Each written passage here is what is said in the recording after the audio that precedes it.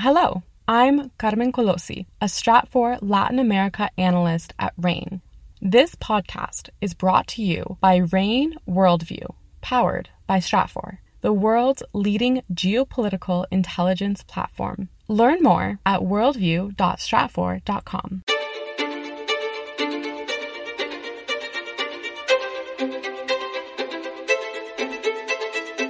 This is the Essential Geopolitics podcast from RAIN. I'm Emily Donahue.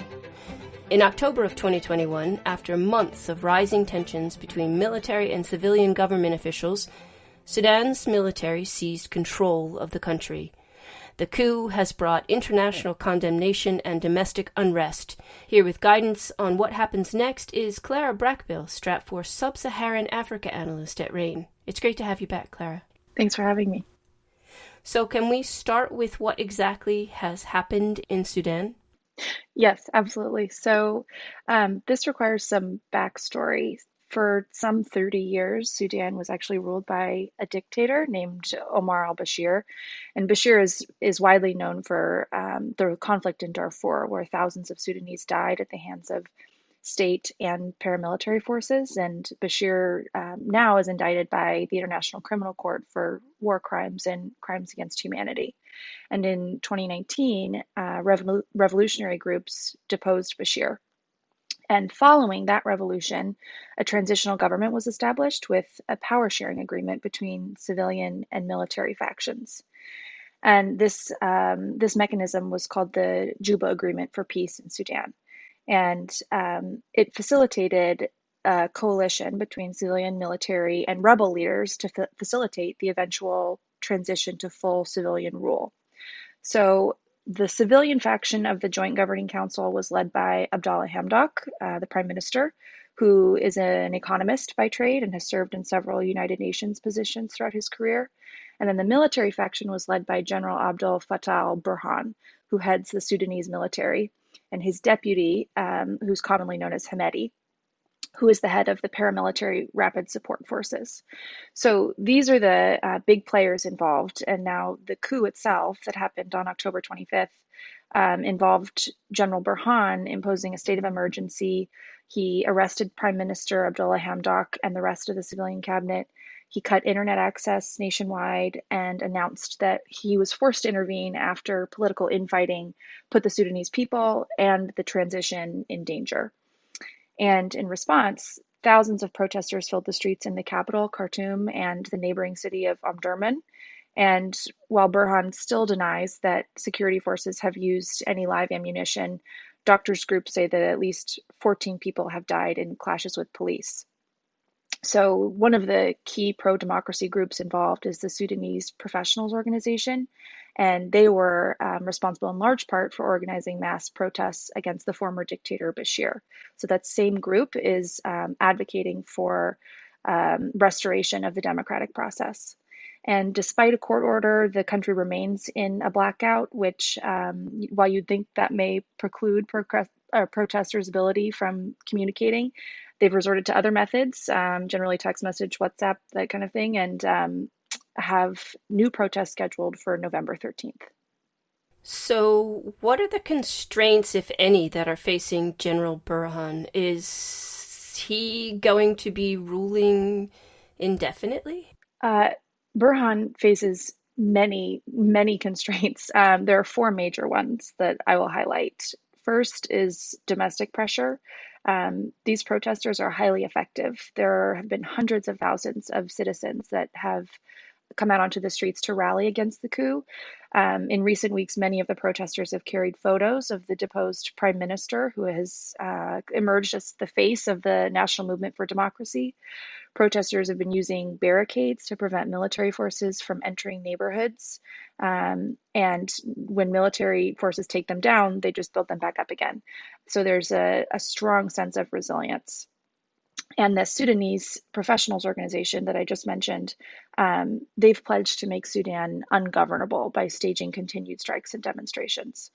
So for many, the coup has shown that the military-civilian coalition that was installed in the wake of the 2019 revolution against Bashir failed to protect their right to have a voice in the government. And given that, the pro-democracy movement is demanding that the military hand over all of its power to a civilian transitional government until next elections.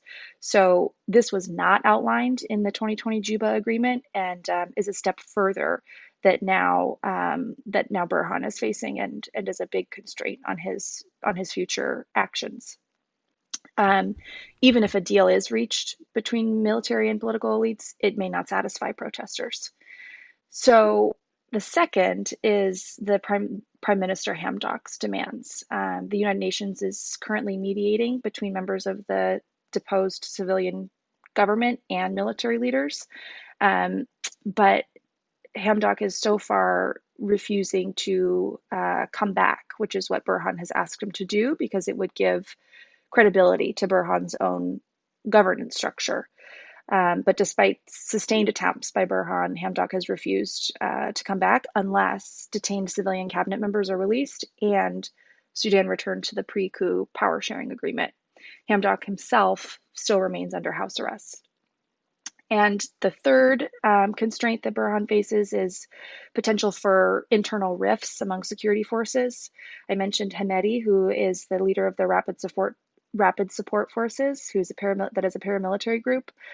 He has backed Burhan so far and supported the coup, but it's not clear how long and if this will hold, and if internal dynamics and competition will lead to group splintering, which would significantly weaken Burhan's position.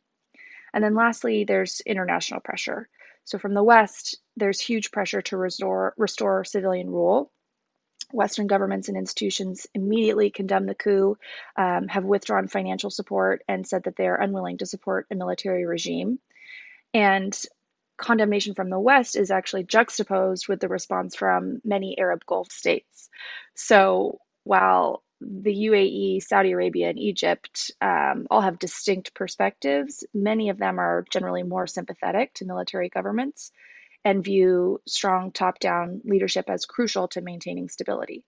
So this mixed international response requires Burhan to walk a very tight line between Western condemnation and Arab support for stability.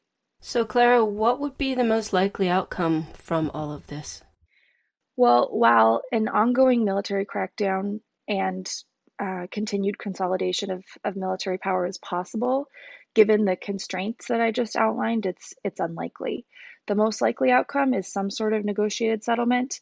However, the timeline, the concessions, the logistics of such a settlement are unclear.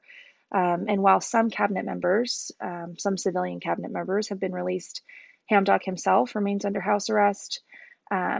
While Burhan has said he won't participate in the future ruling coalition, which many say is a sign that he is backing down and willing to make serious concessions, it's not actually concrete action.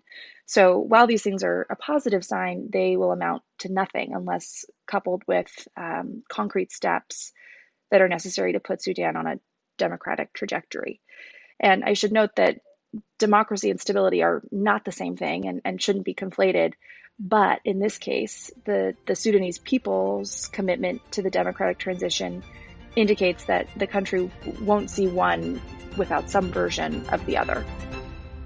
Clara Brackbill is Stratfor Sub-Saharan Africa analyst at RAIN. RAIN's Essential Geopolitics podcast is powered by Stratfor. You can get regular intelligence updates on Sub-Saharan Africa with RAIN Worldview. Right now we have a special offer. Go to stratfor.com/worldview and subscribe today. That's stratfor.com/worldview. I'm Emily Donahue. Thanks for listening.